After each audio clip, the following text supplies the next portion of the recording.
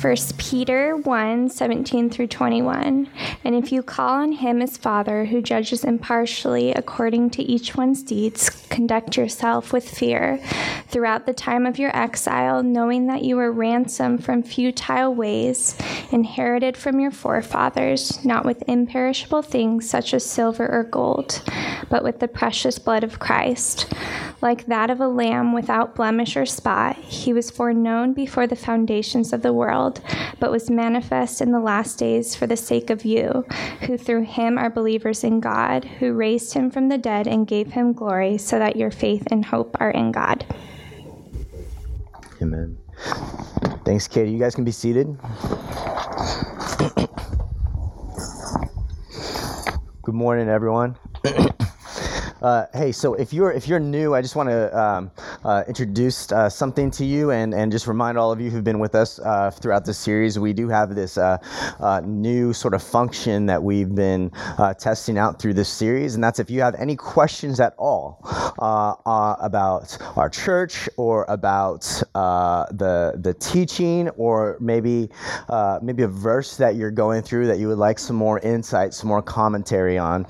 We are committed as a church to come alongside you and helping you grow in your faith, gain more knowledge in God's word. And so we have this sort of number set up for you to text at any point during this teaching series. It's 949-229-3779. So 949-229-3779. A few of you have used it already, and that just kind of helps us know what kind of things we want to make sure to touch on throughout the series, and what kind of additional resources that we want to develop for you. And so if you are, whether you're here in person or tuning in online, I encourage you to utilize that as a resource. Now, we are continuing on our series through the great book of 1 Peter. And just as a quick recap, Peter is written by the Apostle Peter to encourage a number of discouraged, tired, restless Christians to find hope, to find real hope, lasting hope, what we're calling resilient hope. That's sort of our banner, our theme for this series in 1 Peter, resilient hope in a restless world. And how many of you can resonate with that phrase this morning? This is a restless world. These are restless times to be in. The good news that we have from God's word, specifically here in the book of 1 Peter, is that those who are in Christ can have resilient hope, a deep hope in the midst of a restless world. And so let me go ahead and pray for us, and then we'll go ahead and get started in the text. Really quick here, I just saw out of the corner of my eye, the Striflers are here with little Merritt Edward, his first service. He's with you, right? Okay, cool. So welcome, you guys. And I know the Purdy's are streaming in from home. Baby Dean was born, was that this week or last week? I think it was earlier this week. So anyways, welcome to you guys streaming online through that. So let me pray for us, and then we'll go ahead and get started. Father, I'm just grateful for this church family. How it is in the deepest sense of that word, a family, a spiritual family that you've drawn together, that you are growing up in faith. And I'm just thinking of the ways that you have just united us in the faith, and just all the many baptisms that we've been able to celebrate over the last couple years. 4 new people just a couple weeks ago here in this spot. And we're just thankful, Lord, that we can gather as a family to worship you, to lift you up, to celebrate new life in Jesus. We're grateful for the Hatters for opening up their home so that we can worship freely in this place. And I just pray, God, that you would use this short passage of Scripture to do a mighty work in our hearts and our lives for for your glory and for the good of others. In Jesus' name I pray. Amen. So in our text, as Katie read this morning, 1 Peter 1, verses 17 through 21, we've got 2 points that we're going to unpack. The first is I want to unpack this idea that God is a father and a judge. All right? God is both a father and a judge. Now, this is important for us to wrestle with. This is an important context,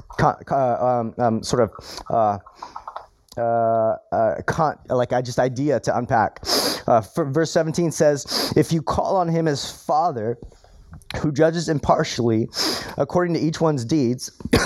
And what he's getting at here is that God is both our Father and he's the one who judges impartially.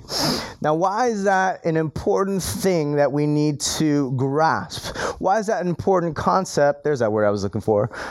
Concept that we need to wrestle with. And that's because our tendency is to vacillate between the one and the other, right?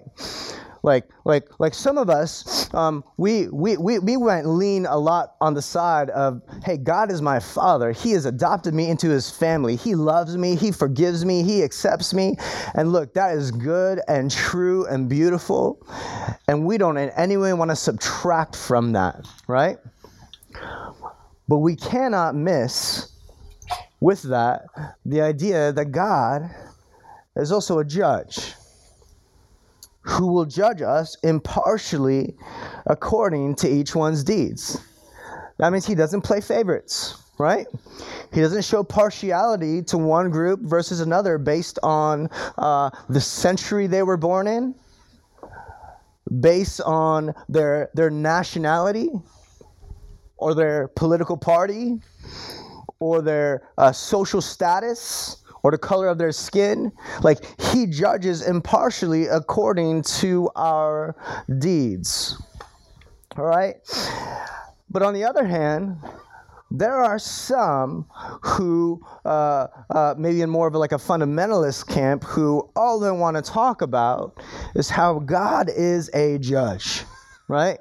Almost like a fire and brimstone, sort of like, hey, you got to watch out because God is judging you now. He's going to judge you then at the second coming, at the end of time. And again, that is true. And that is important. And we don't want to shy away from that either. But we don't, in our effort to uphold that, want to also miss the fact that God is a Father who does love and forgive, and who adopts ill-deserving sinners into his forever family through Jesus Christ. You see, Peter here, he's saying that if you want to grow in hope and in holiness, which is what we talked about last week, how resilient hope also comes with growing in holiness. And if you want to grow in hope and in holiness, then you need to recognize that God is both your Father and the one who judges impartially. Now, I want you to notice when he says that the Father is also the impartial judge there in verse 17, I want you to just recognize that our intimacy with God should never be an excuse for disobedience, right? There might be a tendency in us to say hey, because God loves me, because he accepts me, then how I live, what I think about, what I indulge in does not matter. And that's just not true at all. Right? Our intimacy with God, our relationship with God should never be an excuse for flagrant disobedience. God is our Heavenly Father, and yet we revere him as holy and awesome. This is a serious thing. This is why Peter calls us to be sober-minded, which we looked at last time, right? Be sober-minded. The idea here is that holiness is not a joke. It's not something to mess around with. Our conduct matters, and it will be judged by a righteous and impartial judge. And he continues on in verse 17, and I want you to see this here. This is really fascinating. He continues to unpack just the bigness and the awesomeness of God. He says, look, if you call on him as Father who judges impartially according to each one's deeds, then conduct yourselves with fear. Conduct yourselves with fear. Now that is a fascinating command, is it not? Right? He's saying, look, if God is your Father, if you know who He is, if you know that He is not only your loving Father, but also just the great and mighty judge, then hey, conduct yourselves with fear. Now that might strike you kind of odd, right? Because you might be thinking here, does this mean that I'm supposed to constantly just be afraid of God? That I'm supposed to be scared of God? And the answer to that question is a little bit more nuanced than just a black and white, like yes or no. You see, what he's talking about here is this biblical concept that we see repeated again and again and again throughout the scriptures called the fear of the Lord. The fear of God. Now, admittedly, this idea that Christians are in some sense to fear God is an unpopular theme in our day and age, right? Like sometimes when we hear this idea that Christians need to have the fear of the Lord, we think like, man, that's crazy. Like, why do we need to fear God? I thought He was a God of love. Does He not say that? As a matter of fact, there are Bible verses that say, hey, God does not give us a spirit of fear, but of power and love and self-control. But you see, this idea of the fear of the Lord shows up again and again in the scriptures. And there used to be a day and age where the fear of the Lord was considered a compliment, right? Like if somebody was described as a God-fearing man or a God-fearing woman, that meant that that person was moral in character and also humble in posture. But the popular belief among Christians today is almost like, hey, you know, God is this big old meanie in the Old Testament, right? But once he has a kid, he sort of softens up, he becomes nice, he mellows out in the New Testament. But you would have to ignore huge chunks of the Bible if you want to avoid this topic of the fear of God. It's in there hundreds of times. As a matter of fact, you look at Proverbs 9, verse 10, it tells us that the fear of the Lord is the beginning of what? Wisdom. The fear of the Lord is the beginning of wisdom, it says, and knowledge of the Holy One is insight. In other words, if you want to know anything at all that is good, true, beautiful, and wise about the universe that we exist in and the God who made it, then you need to start here. If you want anything at all resembling wisdom, then you need to start here by understanding what it means to fear the Lord. And look, the Bible says that fearing God is not incompatible with loving Him. As a matter of fact, in Isaiah 11, it tells us that there's a prophecy speaking about Jesus, and it says that His delight, Jesus' delight, the forthcoming Messiah's delight, is in the fear of the Lord. Imagine that. Jesus' delight, something that brings Him joy, is the fear of the Lord. Now, how do we make sense of that? How do we make sense of that? You see, fear is not always a negative concept at its most elementary, base, foundational level. To fear something is to acknowledge or to give credence to that thing's power over you. All right? So whatever kind of fears you have, however reasonable or silly they might be, whether you're afraid of heights, afraid of speaking before people, or you're afraid of clowns, right? No matter how real or superficial that fear might be, when you feel that fear, what you're doing is you're acknowledging this thing has power over me, right?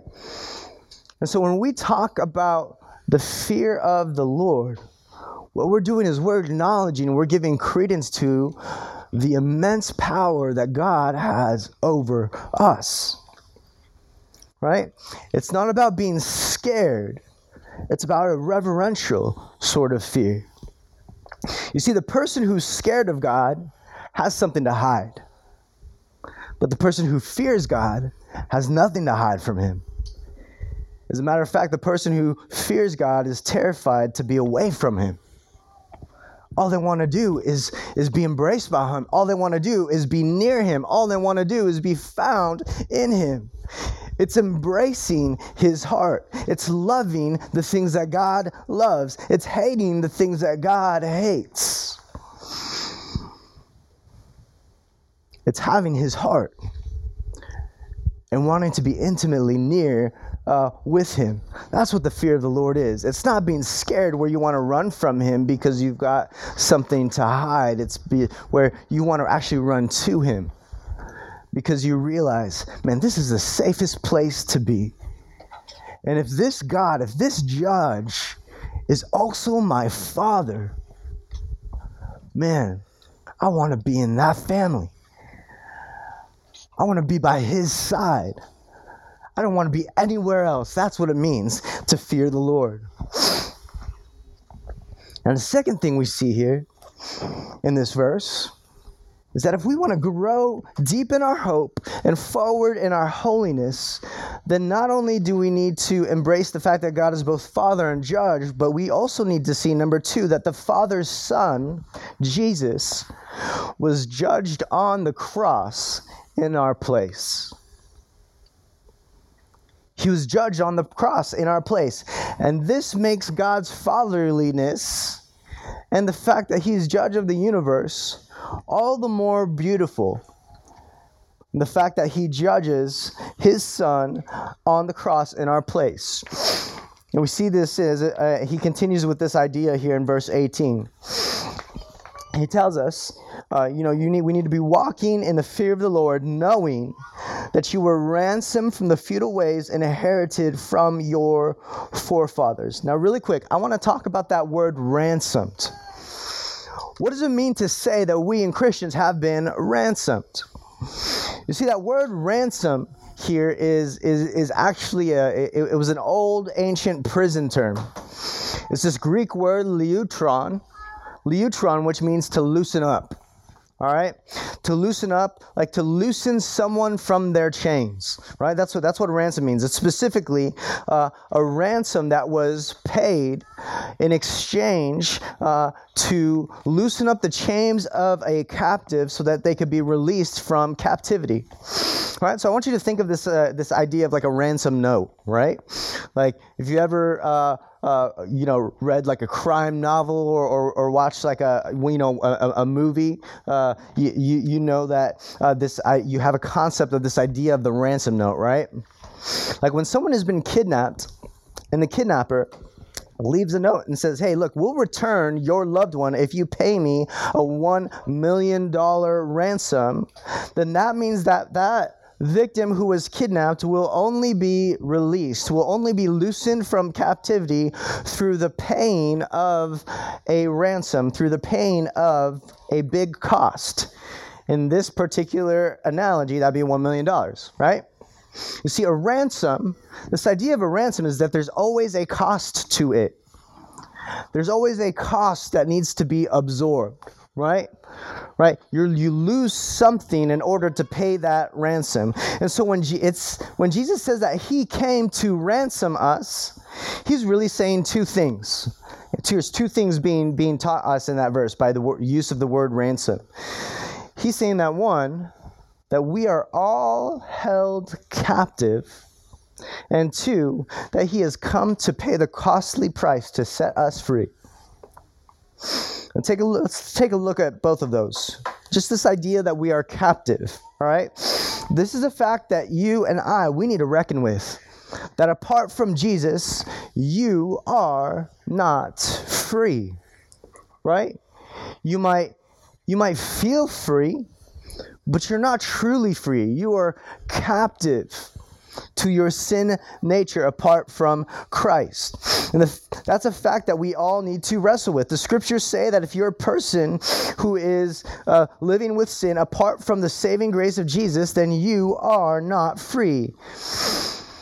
Any freedom that you might think you have is a mere illusion. And so the Bible says that apart from grace, we are all enslaved by, the Bible actually uses that term, we're all enslaved by sin, by idols, things that we replace with God, or replace God with, the law, death.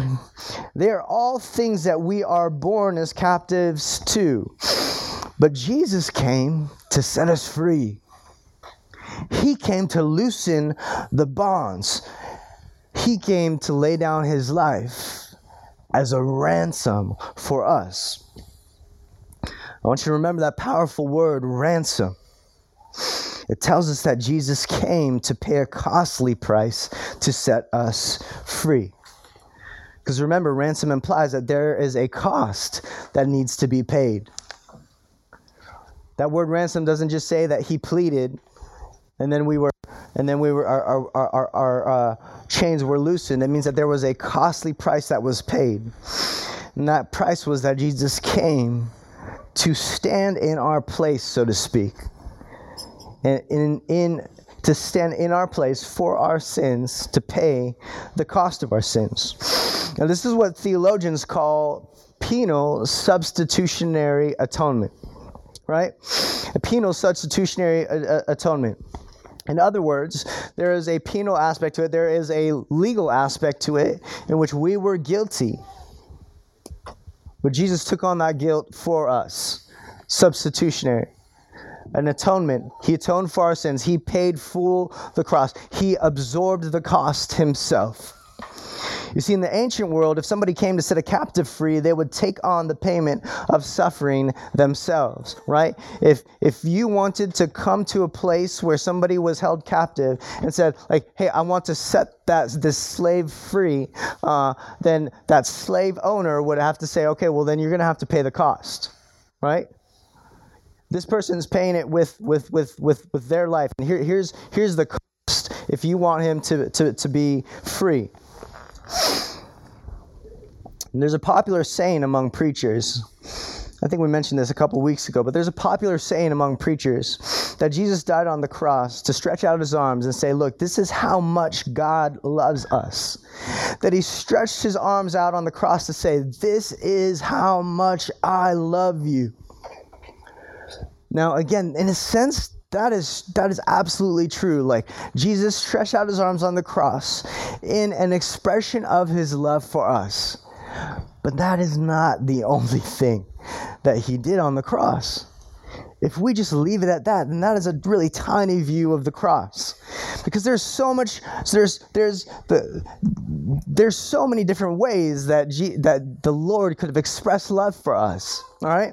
The cross is so much more than just a love note to God's people. It is so much more than a good example of sacrificial love. The cross, Jesus' death on the cross, it actually accomplished something. It actually did something. It actually paid something. I saw a headline a couple years ago about a woman who there was this nasty picture that came with the article of this woman's back, and she had like these huge bruises and welts all along her back from sitting hunched over in this crazy massive hailstorm. I think it was either New Zealand or Australia or something like that. But it was this place that it was really humid normally, and so when the hail came down, it came down big. And it came from pretty up high. And so by the time I hit the ground and just gaining in speed, in momentum, it was just destroying homes and trees and like killing animals and destroying cars. And this woman was like hunched over in a hailstorm.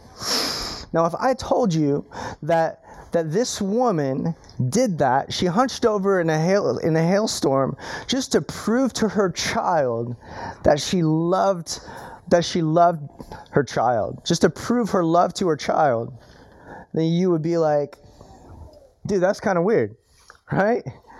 Like, there are easier ways to show your kid that you love them than to go through that. But then if I told you that her child was just a small, vulnerable baby, and that the reason that she was hunched over in the hailstorms was to shield that baby from the storm, then that would mean something else entirely to you, would it not?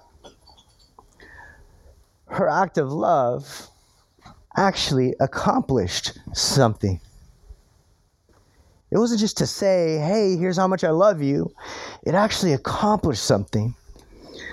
Jesus on the cross absorbed the weight of our sins. Just like that, this woman absorbed the weight of the storm in her baby's place. Jesus absorbed the storm of God's wrath in our place.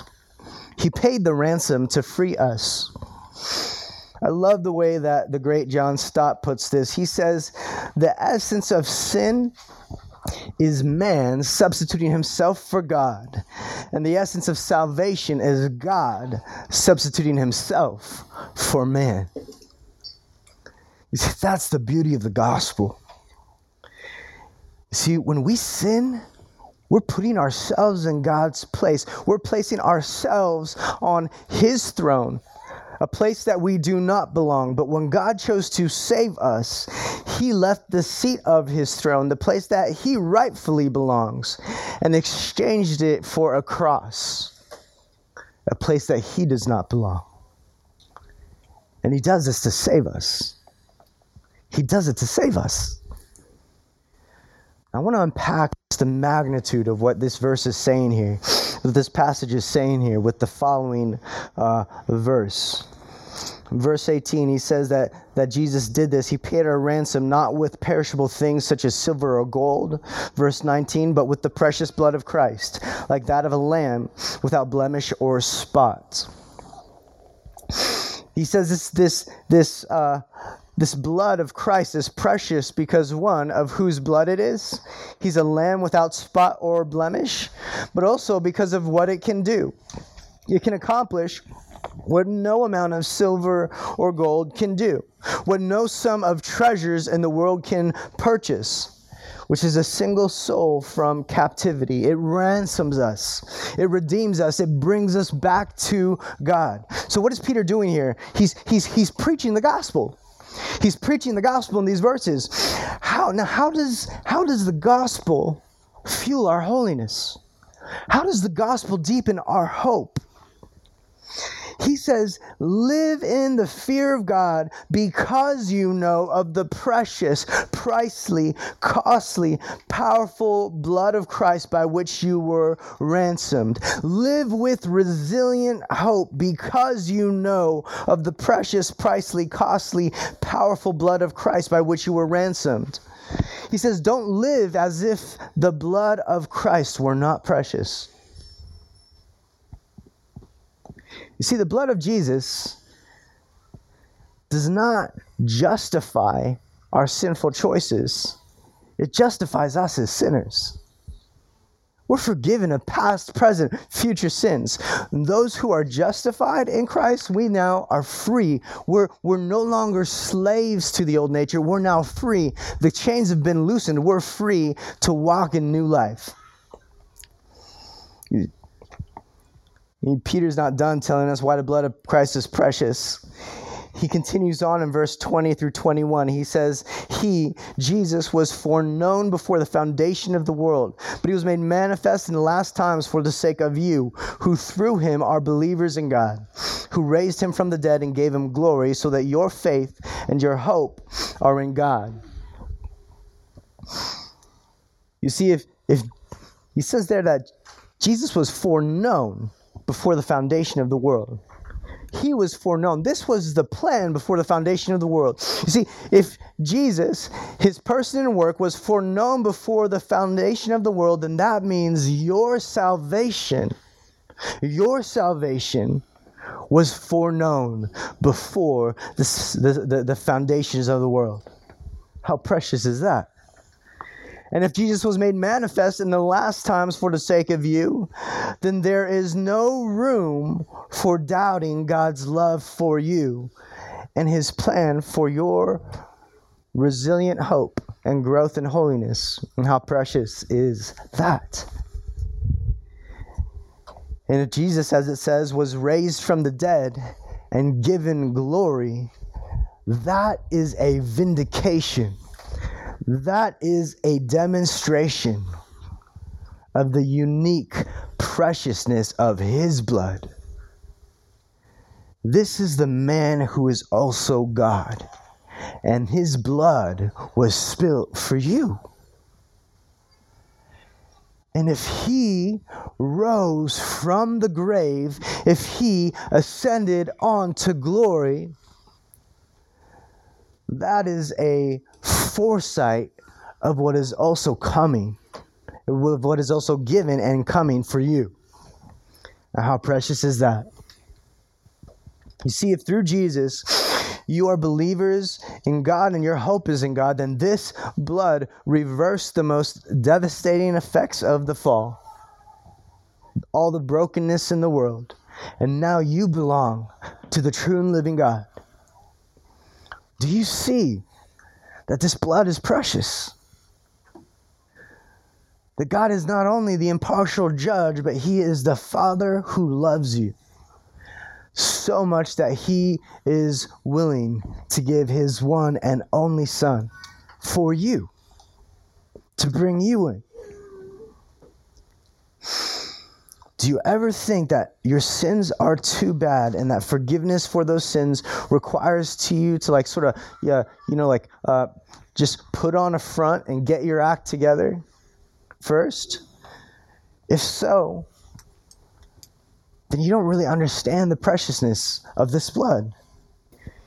You don't understand the fear of the Lord either,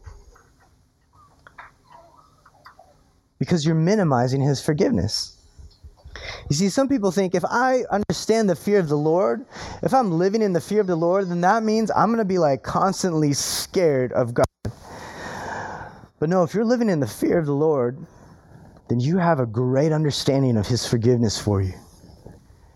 It actually gives you boldness to be assured of the grace that is offered you. To minimize his forgiveness is to act as though his forgiveness is ordinary, just like that of any other person, or just like that of a make-believe God. But in contrast, the biblical fear of the Lord leads us to believe that when God makes promises too good to be true, they indeed are true. They indeed are true. And so what do we do with this? What do we do with this? Remember verse 13? Verse 13 that we talked about a few weeks ago, it says, Peter ends this paragraph where he began. He says, set your hope fully on the grace of Jesus Christ. And it says here that he was raised from the dead and given glory so that your faith and hope are in God. It's like a hope sandwich, right? You got hope in the beginning, you got hope on the end. He's saying, look, let this gospel drive you to holiness. Let your holiness return you to the gospel. Let that gospel drive you to hope and to holiness. And let that hope and holiness drive you back to the gospel. We never graduate from the gospel. The truth is that our hope and our holiness is found in Jesus. If your hope is in anything else, then you will leave yourself disappointed again and again and again. You see, your job is not to work on you. He works on you. You and I don't have the power. His blood has the power. Our job is to abide in him. Our job is to trust him. Our job is to pursue the one who pursued us first. I want us to pursue deep hope and holiness, knowing that we have been ransomed by precious blood. And as the Spirit tells us in verse 21, it is the knowledge of this gospel that enables you to be a believer in God and a hoper in God, a resilient hoper in God. Hope in Jesus gives us both a position, a standing to prepare for holiness. It gives us a nature that shapes our hope and our holiness, and it gives us the precious power and the fuel to sustain our holiness. Amen. Thank you for listening to the King's Cross Church podcast. We'd like to encourage listeners to be part of a local church gathering. If you're ever in the Orange County, California area, we'd love it if you come by and visit on a Sunday morning. For meeting times and locations or any other information about us, please visit kx.church. There's no .com in that, just kx.church. Thanks again for listening.